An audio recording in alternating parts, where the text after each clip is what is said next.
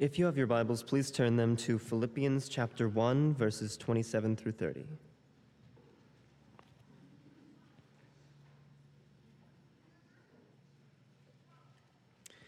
Whatever happens, conduct yourselves in a manner worthy of the gospel of Christ. Then, whether I come and see you or have only heard of you in my absence, I will know that you stand firm in one spirit, contending as one man for the faith of the gospel without being frightened in any way by those who oppose you. This is a sign to them that they will be destroyed, but that you will be saved, and that by God. For it has been granted to you on behalf of Christ not only to believe on him, but also to suffer for him, since you are going through the same struggle you saw I had, and now hear that I still have.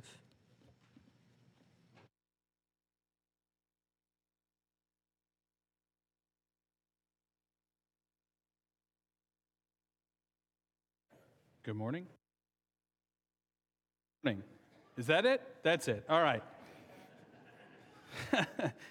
My daughter is in this cute phase right now where everybody who stands up here, she goes, "Who's that?"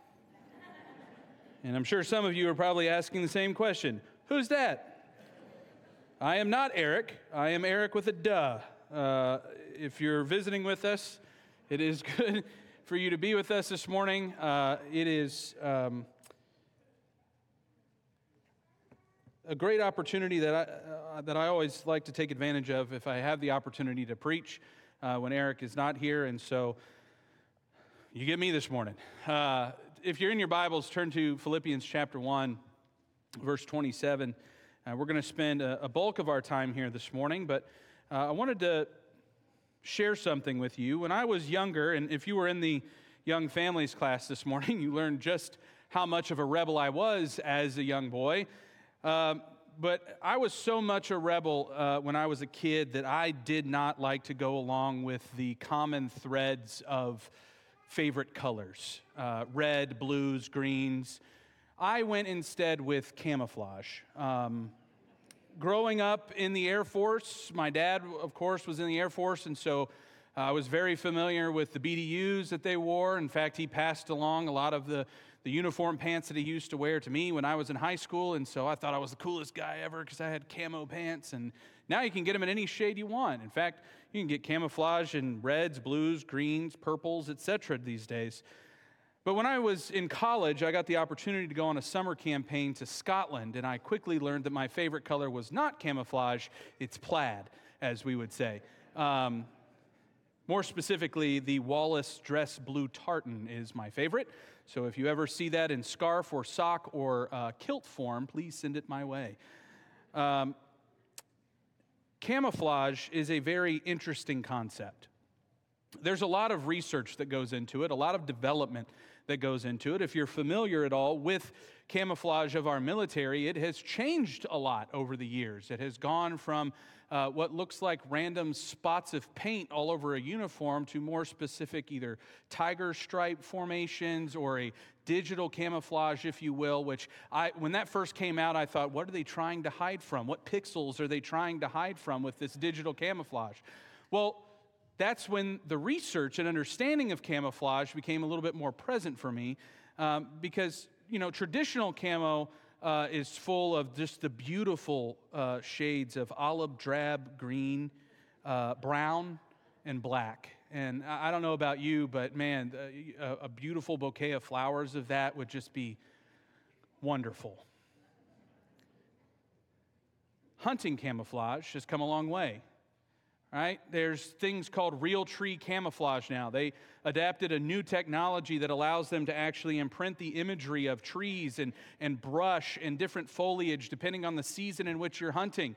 If you hunt, you know that you've got a special closet just for your hunting camo, and you have another closet for your regular clothes, because depending on how often you hunt, you may need different camouflages for different seasons, for different settings, different things that you're hunting. This whole idea of camouflage came around with the military. And it started back during the First World War, and the French were the ones who actually adopted it. The color and the pattern of the camouflage was important for whatever setting they were in. Whatever environment they were going to be in, the camouflage had to fit that. The power of the design, though, is found not necessarily in the colors, but the broken pattern of how the colors shift and change from different shades. That's why when the digital camouflage came out, it was more important because there was more breaking in the patterns for them to blend into whatever surroundings they were in. A solid color has more of a tendency to stand out than broken lines. In 1915, the French army came out with this idea and started using it again in World War I. And the word itself is a French word. That's why it's spelled funny. It means to make up for the stage. In other words, it's a trick or a show. This reminds me of a word that perhaps you've heard in the Bible. Jesus said it often, but that word is hypocrite. This is a person who doesn't practice what they preach, to use a phrase that we use today. A person who claims a particular belief or stance and has actions that don't back those things up, they are a hypocrite.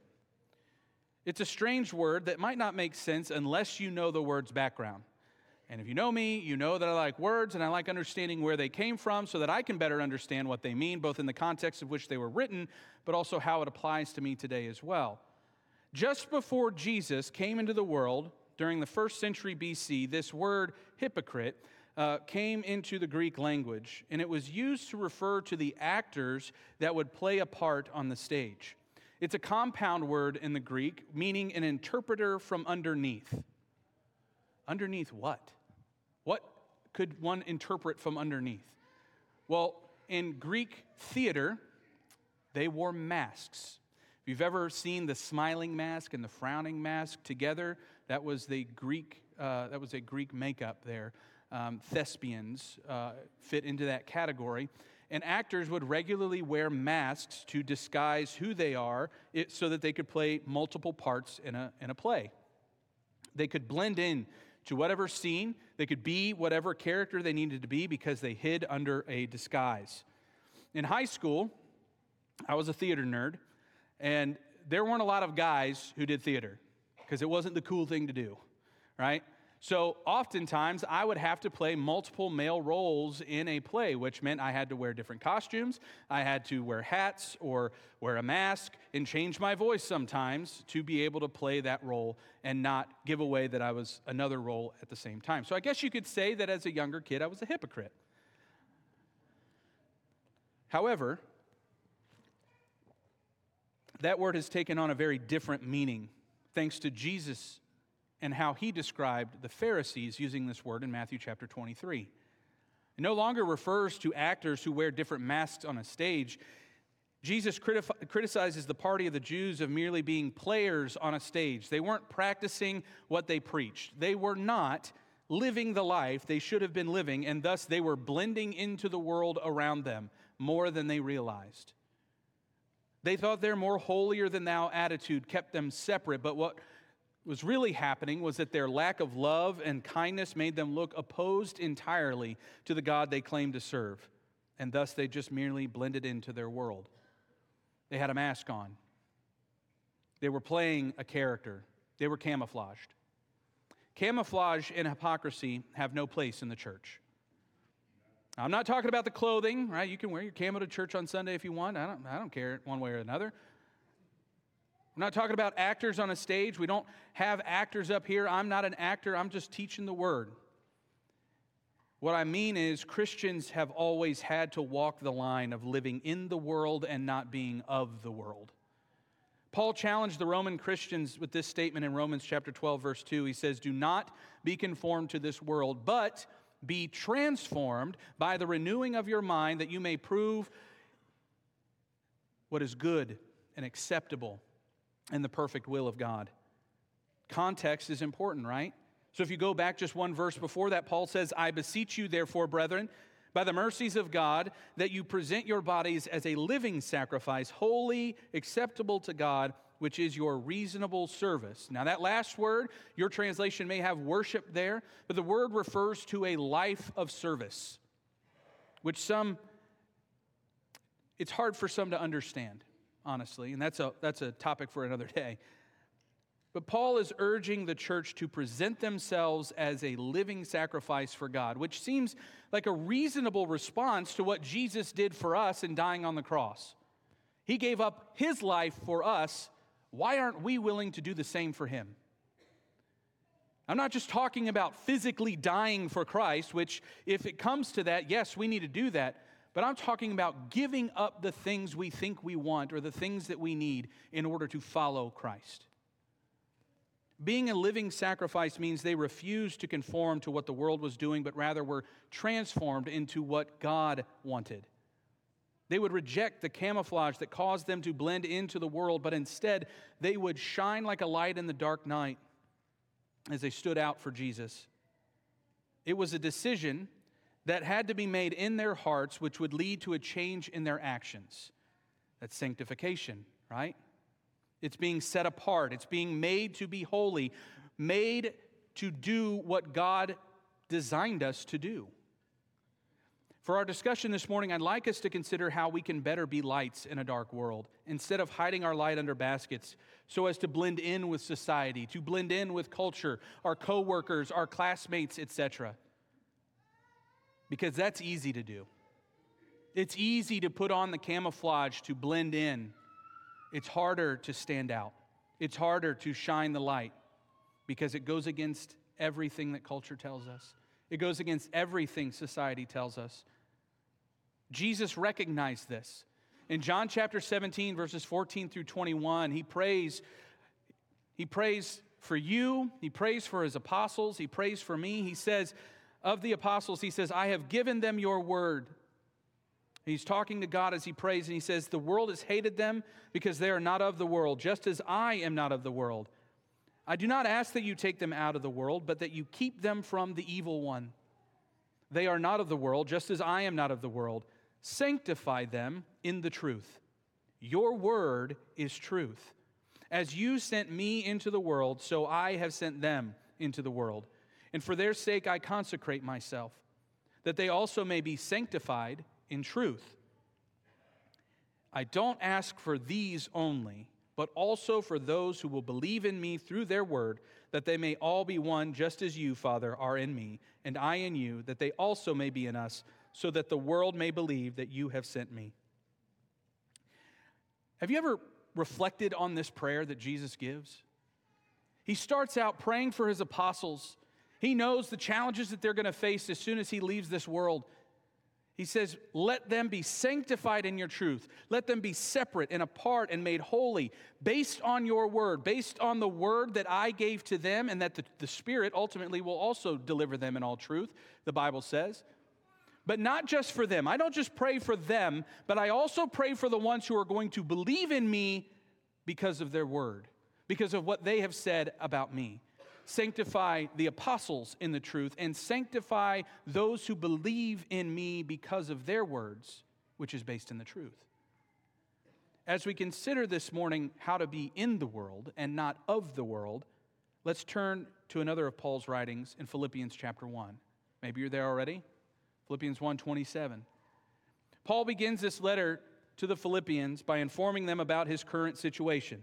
He's in jail, but he still has an attitude of joy and confidence even amidst that life situation that he found himself in. Prior to our focus this morning, Paul pens the words, "To live is Christ, to die is gain," a statement to communicate how a continued life to serve the Lord and fulfill his purpose here, and that if his life were to be taken, he would gain his eternal reward. And with verse 27, Paul launches into a series of practical teachings concerning to live is Christ, how to live as a Christian in this world. For time's sake today, we're going to focus on Paul's exhortation and how it applies to us today. And we want to seek, as Christians, as a body of believers together, we are seeking to live sanctified lives. We are seeking to live holy and set apart for God's purpose. Or as Paul states it, living as citizens in a manner worthy of the gospel. So as we examine these verses that we had read earlier, there are some general things and specific things that we should observe and apply. First, in verse 27, starts out very plainly, let your manner of life be worthy of the gospel of Christ. We'll stop there. The phrase manner of life, or conduct, your translation may have, the King James translates the word as conversation. In the Greek, the word is politeuomai, and the root of it, you may hear, is poly, which is the root of politics. The word itself means to behave as citizens. Now, this word would have special meaning to those at Philippi because Philippi is a Roman colony. And many of the people who lived in Philippi were former Roman soldiers who had retired and they got land. They were gifted land there in Philippi, and so they would transplant there. But to live in Philippi as a Roman citizen mean that they had to act as Roman citizens in order to spread the culture, spread their society within that region. It's the same thing that happened to Daniel when Daniel was ripped away from Jerusalem and taken into to Babylon. Right? Their goal, the Babylonian goal for Daniel, was to rip away everything that made him Jewish, everything that made him an Israelite, and make him a Babylonian. And right from the start, he said, nope, I'm not going to do that. We're going to do it God's way. And you could see, of course, throughout the book of Daniel, how Daniel was blessed in that. But those at Philippi, they were to live as citizens of Rome. Now, Paul applies this term, though, to the life of a Christian.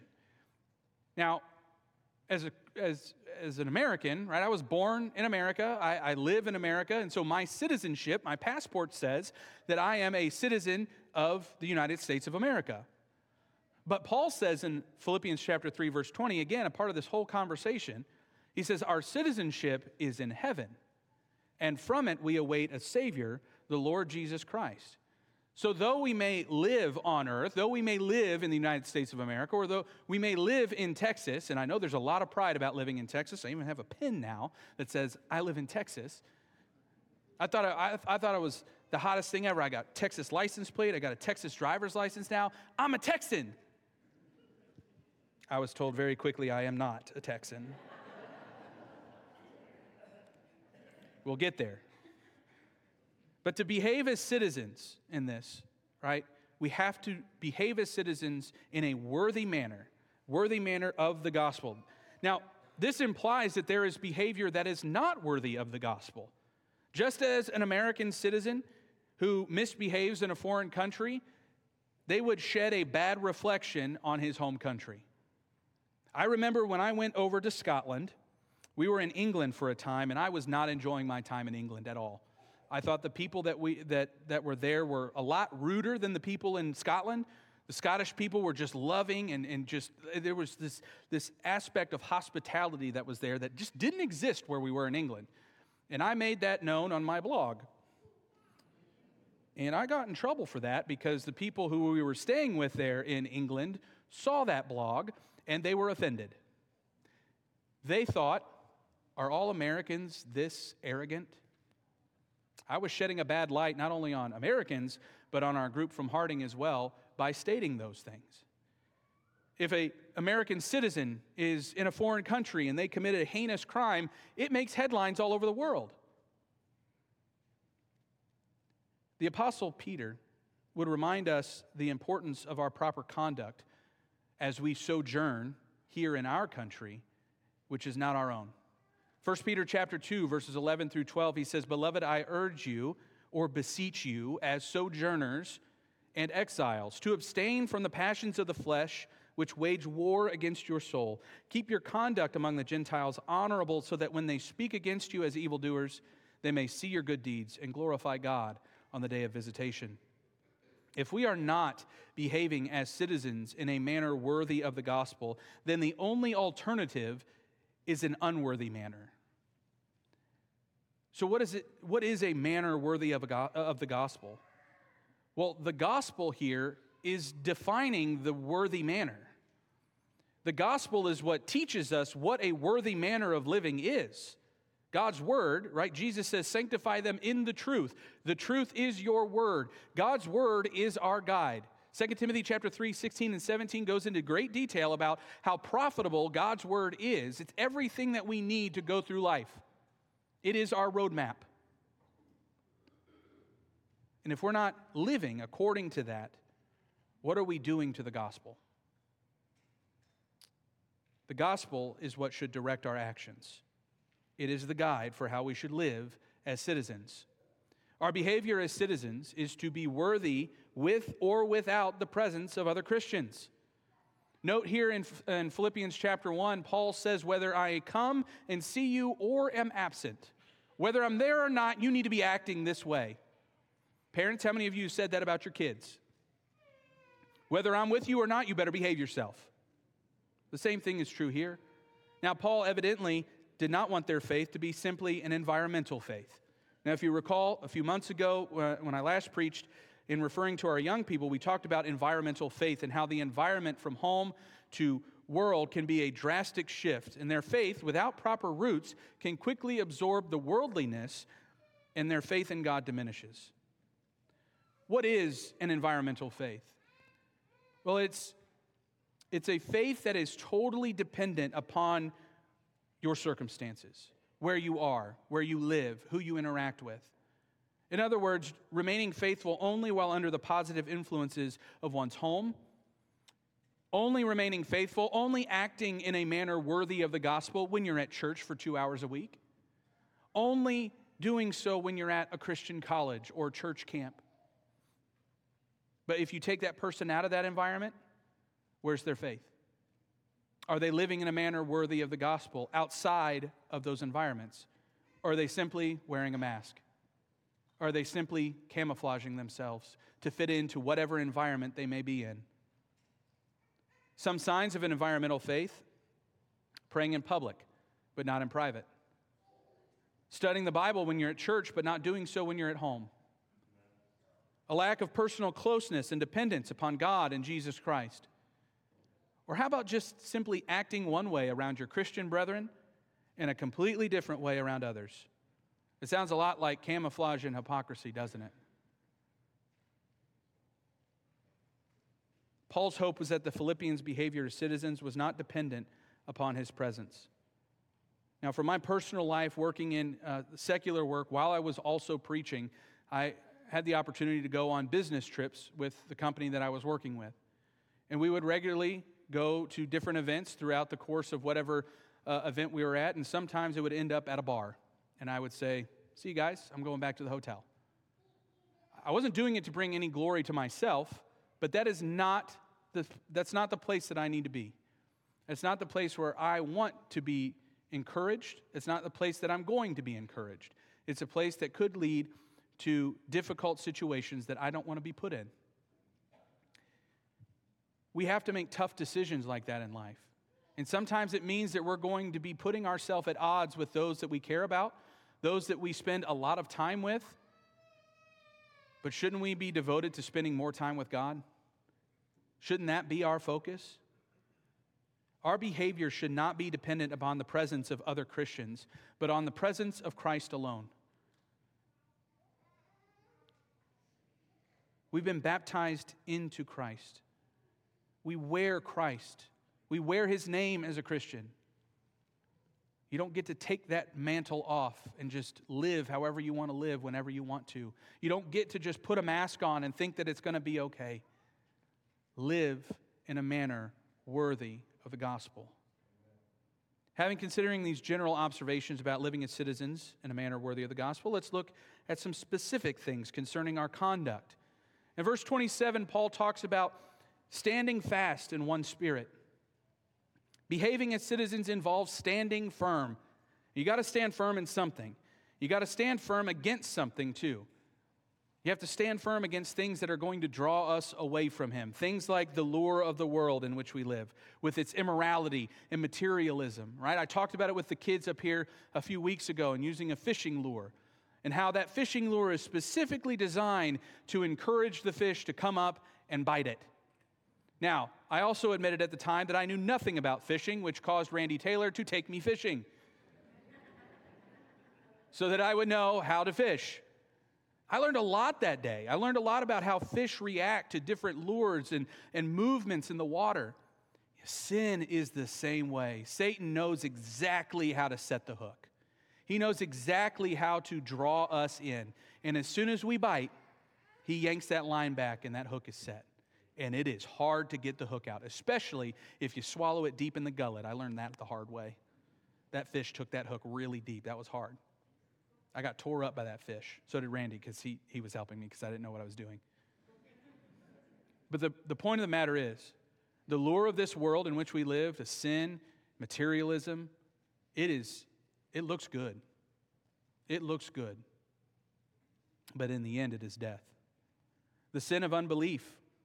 This can strike at even the most mature Christians during crises of doubt, tribulation, and trials. Man, I know about that.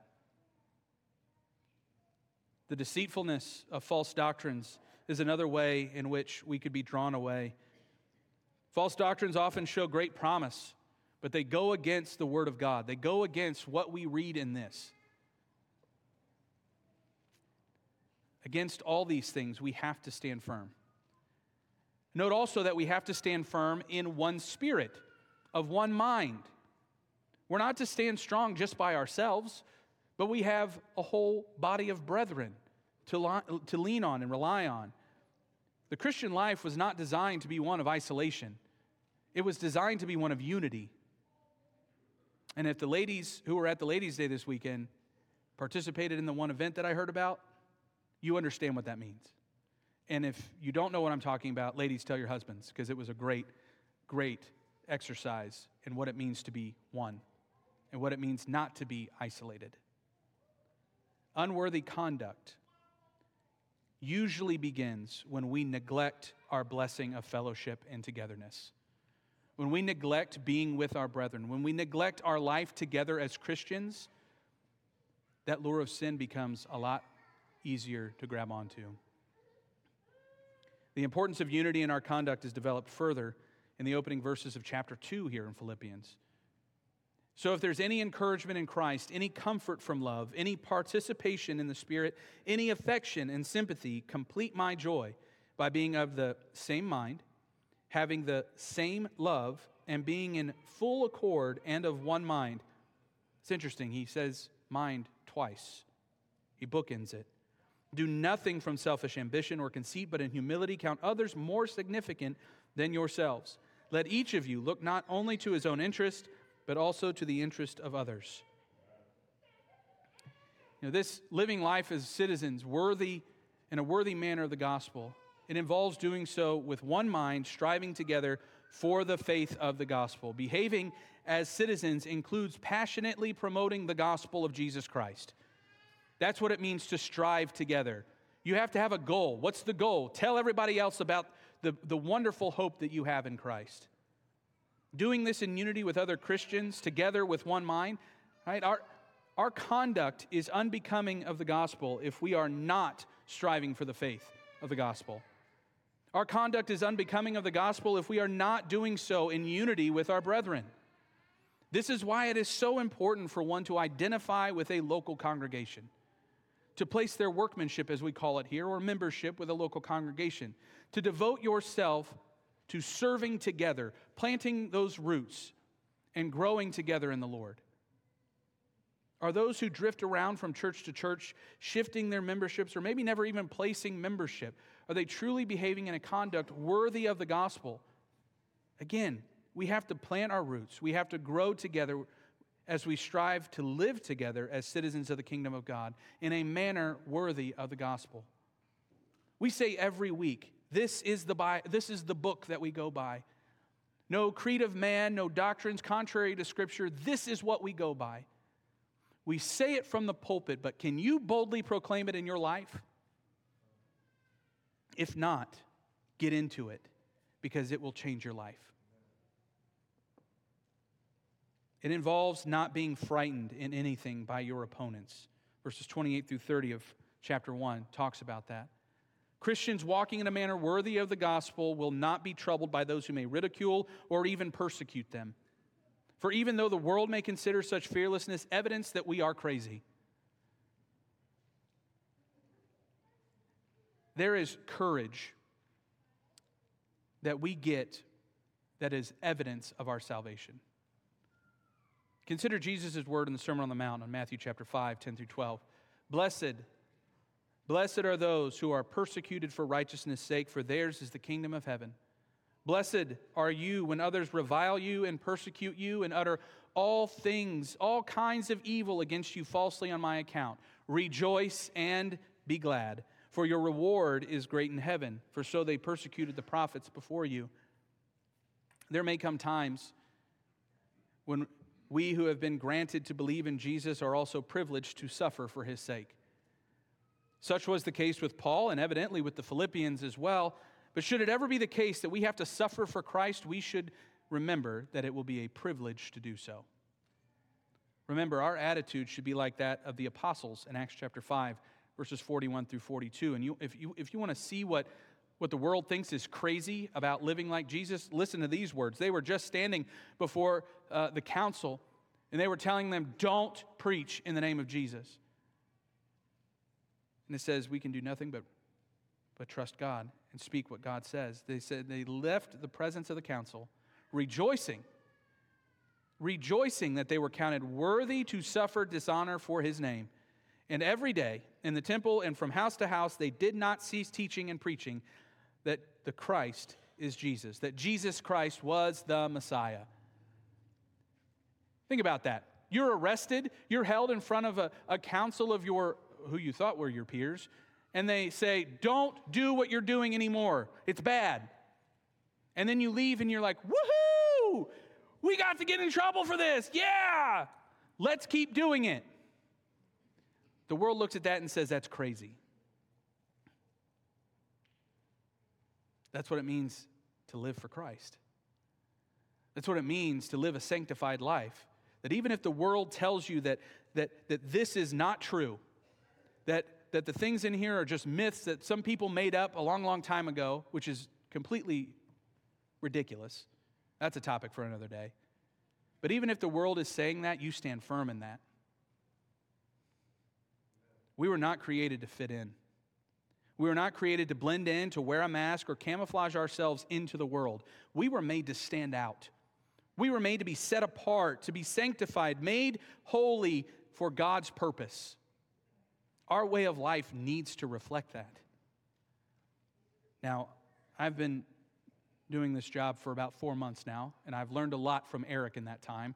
It's great to sit at the feet of a wonderful gospel preacher like Eric and learn great techniques. That was just the intro.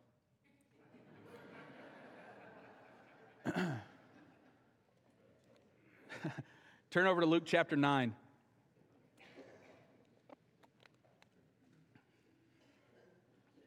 Let's talk about application. How can we put this into work? Because we could talk about it all day, and it sounds good, right? We could talk about this till we're blue in the face, but putting it into practice, that's the hard part. I have a 3D approach to help you see this from the important angles that God wants us to consider. Luke chapter 9, verse 23. Jesus says here, he says, if anyone desires to come after me, let him deny himself and take up his cross daily and follow me. So, how are we to follow Jesus? How are we to live as citizens in a manner worthy of the gospel? Here are the 3D angles. Number 1, desire. I truly believe that this is the root of a lot of struggle that Christians have between kingdom living, kingdom parenting, kingdom-focused decisions, etc., and not doing the things that the world wants them to do. It all comes down to desire. Every single one of us, you, me, the other ministers, the elders, the deacons, everybody in this room, everybody watching online, we have to choose between what we want now and what we want most. If you're taking notes, write that one down. We have to decide what we want now against what we want most. Jesus says, if anyone desires to come after me, that walk with Jesus starts with a desire to follow him and depart from the world.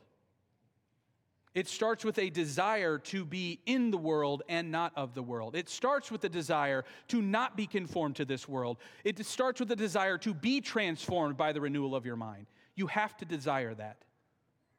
Jesus told many people to follow them, and some refused. They didn't have the desire. Others followed the world because they wanted the things of the world more than they wanted Jesus. They chose to blend into the world's surroundings rather than to shine for Jesus. The rich young ruler is a great example of this in Matthew chapter 19. He didn't want to give up all his stuff to follow Jesus. Or how about Demas? Demas left the ministry with Paul because he loved this present world, it says in 2 Timothy 4. They walked away from a life with Jesus because they desired something more than they desired a relationship with Jesus. In Luke chapter 9, verse 24, just the next verse there in Luke 9, Jesus further comments that the person who desires to save his life will lose it, but whoever loses his life for my sake will save it. What is there about your life? What is in your life right now that is not worth giving up in order to follow Christ? Is it money? Is it fame? Is it fortune? Is it your job? Is it popularity? Is it fitting in with your colleagues or your classmates? For what will it profit a man if he gains the whole world and forfeits his soul? Or what shall a man give in return for his soul? Jesus gave his life on the cross. He died so that we could live. What are we not willing to let go of so that we can give our life to him wholly? That's the WHO. Holy. That's the first D. We have to have a desire. Number 2, we have to have denial. No, I'm not talking about living in denial, though people in Egypt do. Sorry, that's a bad dad joke. Living in denial. Okay, in keeping with Jesus' attitude, we also must be willing to deny ourselves. What does that mean? Philippians chapter 2, verses 1 through 11 talks about an attitude of humility. Paul calls us to have the same mind as Christ himself. He humbled himself even to the point of the cross. We also choose to humble ourselves to live the life that he called us to in order to impact the world with the wonderful gospel of Jesus Christ. One of the most powerful examples of this is found in John the Baptist. John the Baptist was sent to pave the way for Jesus, and when he first began his earthly ministry, he had a lot of people following him. But as soon as Jesus came on the scene, the disciples of John became worried that some of their friends were going to leave John and begin following Jesus. Now, we may look at that and think that's a silly thing to think, but we have the blessing of hindsight. For them, this is a significant shift. A lot of them had left behind the teachings of the Jewish leaders and followed the teachings of John, and now John's saying, stop following me, follow that guy, he's the Messiah. Boy, you want to talk about a dramatic life shift? You just went from following the guy who you thought could be the Messiah, who said that he wasn't, that he was just Elisha, he was paving the way, to now following the Messiah. And what odds that puts you against with the rest of the people in the world that you were living in. That's a big shift. But John the Baptist explained it beautifully. He told him that he was just simply part of the supporting cast. He wasn't the lead actor in this. He said, Jesus must increase, I must decrease. John chapter 3, verse 20. Similarly, we have to understand that for Jesus to take complete control of our lives, we have to let go and give him the reins. Perhaps you've heard the saying, let go and let God. Yeah. The goal of Christian life is to let him have more of us each day. We have to decrease so that Christ can increase. So that Christ can increase in our life and Christ can increase in the life of those who we come into contact with, shining the light of God. So to do this, we have to have both a desire and also daily taking up our cross and following him. That's the third D. There are crosses all across the United States. Shirts, jewelry, wall decor in aisles 15 and 16 in Hobby Lobby on sale for 30% this week only. Just kidding. They're always on sale for 30%. Seems. You see fish on bumper stickers. You see fish in the middle of these like hollow fish on the back of cars that are weaving in and out of traffic and cutting people off and speeding and breaking the law. You see crosses there. You see crosses on pulpits. You see crosses on churches. You see crosses towering above highways all over the U.S. I remember specifically there was a large cross, probably the largest one I've ever seen, alongside the highway in Effingham, Illinois. And this was, unironically, the halfway point between Harding and home. So my wife and I, we would regularly pass it when we were going back and forth to college.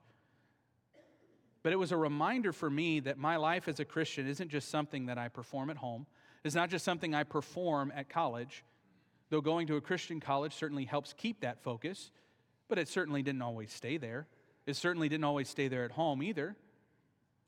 But it was a reminder that no matter what part of the journey you're on, Christ needs to be the focus. We know what the cross looks like, but do we know what the cross represents? The cross was not a trendy fashion statement or wall decor in the first century. It was a state-of-the-art form of killing. Most people that ended up on the cross spent their last hours of life in excruciating pain and humiliation. So when Jesus challenged his disciples to take up their cross, he wasn't talking about a symbol on a shirt or a hat or a necklace. Instead, Jesus was speaking of sacrifice. While his cross required him to die, it allowed our sacrifice to be one where we continue to walk the earth and impact the world with his story. That's what he told us to do in Matthew chapter 28, verses 16 and following, to go into all the world and tell the good news of Jesus. Yet a sacrifice isn't a sacrifice until it hurts. Following Jesus requires letting go of some things that we want, or at least things that we think we want. It may require leaving behind people that we love. It might also mean giving up our time and our energy to kingdom living and service. Jesus says that this is not to be just something that you do 1 to 3 hours a week, depending on when you decide to worship at the local congregation. It's a daily sacrifice. Discipleship, following Jesus, isn't about giving God just 1 or 2 hours here and there. Discipleship is a daily commitment. Our dedication to Jesus impacts us in every facet of life. Colossians chapter 3, verse 17, Paul here again says, whatever you do in word or deed, do all in the name of the Lord Jesus, giving thanks to God the Father through him. Everything that we do is to be glorifying to God. Everything that we do is in the name of Jesus. Carrying a daily cross is a sacrificial commitment. Paul summarizes this well in Galatians chapter 2, verse 20, with words that were turned into a song that I sang growing up at church camp and in college. Perhaps you've heard it. I've been crucified with Christ, nevertheless I live. Yet not I, but Christ liveth in me. And the life that I now live, I live in the flesh by the name of the Son of God who loved me and gave himself for me. It's an easy way to remember that verse, but it's also an important thing to remember in our daily life. We live in the flesh. We live by faith in the name of the Son of God who loved me and gave himself for me. He died for me. Why am I not willing to give up more for him? It's undoubtedly more difficult to blend into the world when walking around with a cross on your back. Yet the crosses that you commit to, or the cross rather that you commit to carrying daily, the living sacrifice that you become is a reminder to share the gospel message and live a changed life for the King of Kings and the Lord of Lords. It is rejecting the camouflage of the crowd. It's choosing instead to shine as lights in the world, not hiding it under a basket, but standing firm in your faith. Paul says in Philippians chapter 2, verse 15 that we need to shine bright.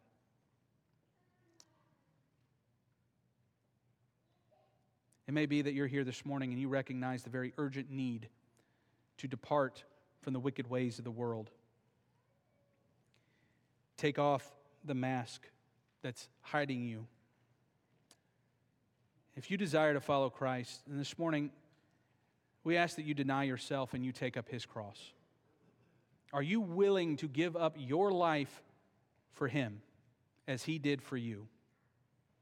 He's not asking you to physically die. He's not asking you to physically perish. But what he is asking you to do is to die to yourself, to die to a life of sin, be buried in the waters of baptism, and be raised to walk in a newness of life, a new creation, not living in sin, not chained to the bondage of sin, but chained instead to Jesus.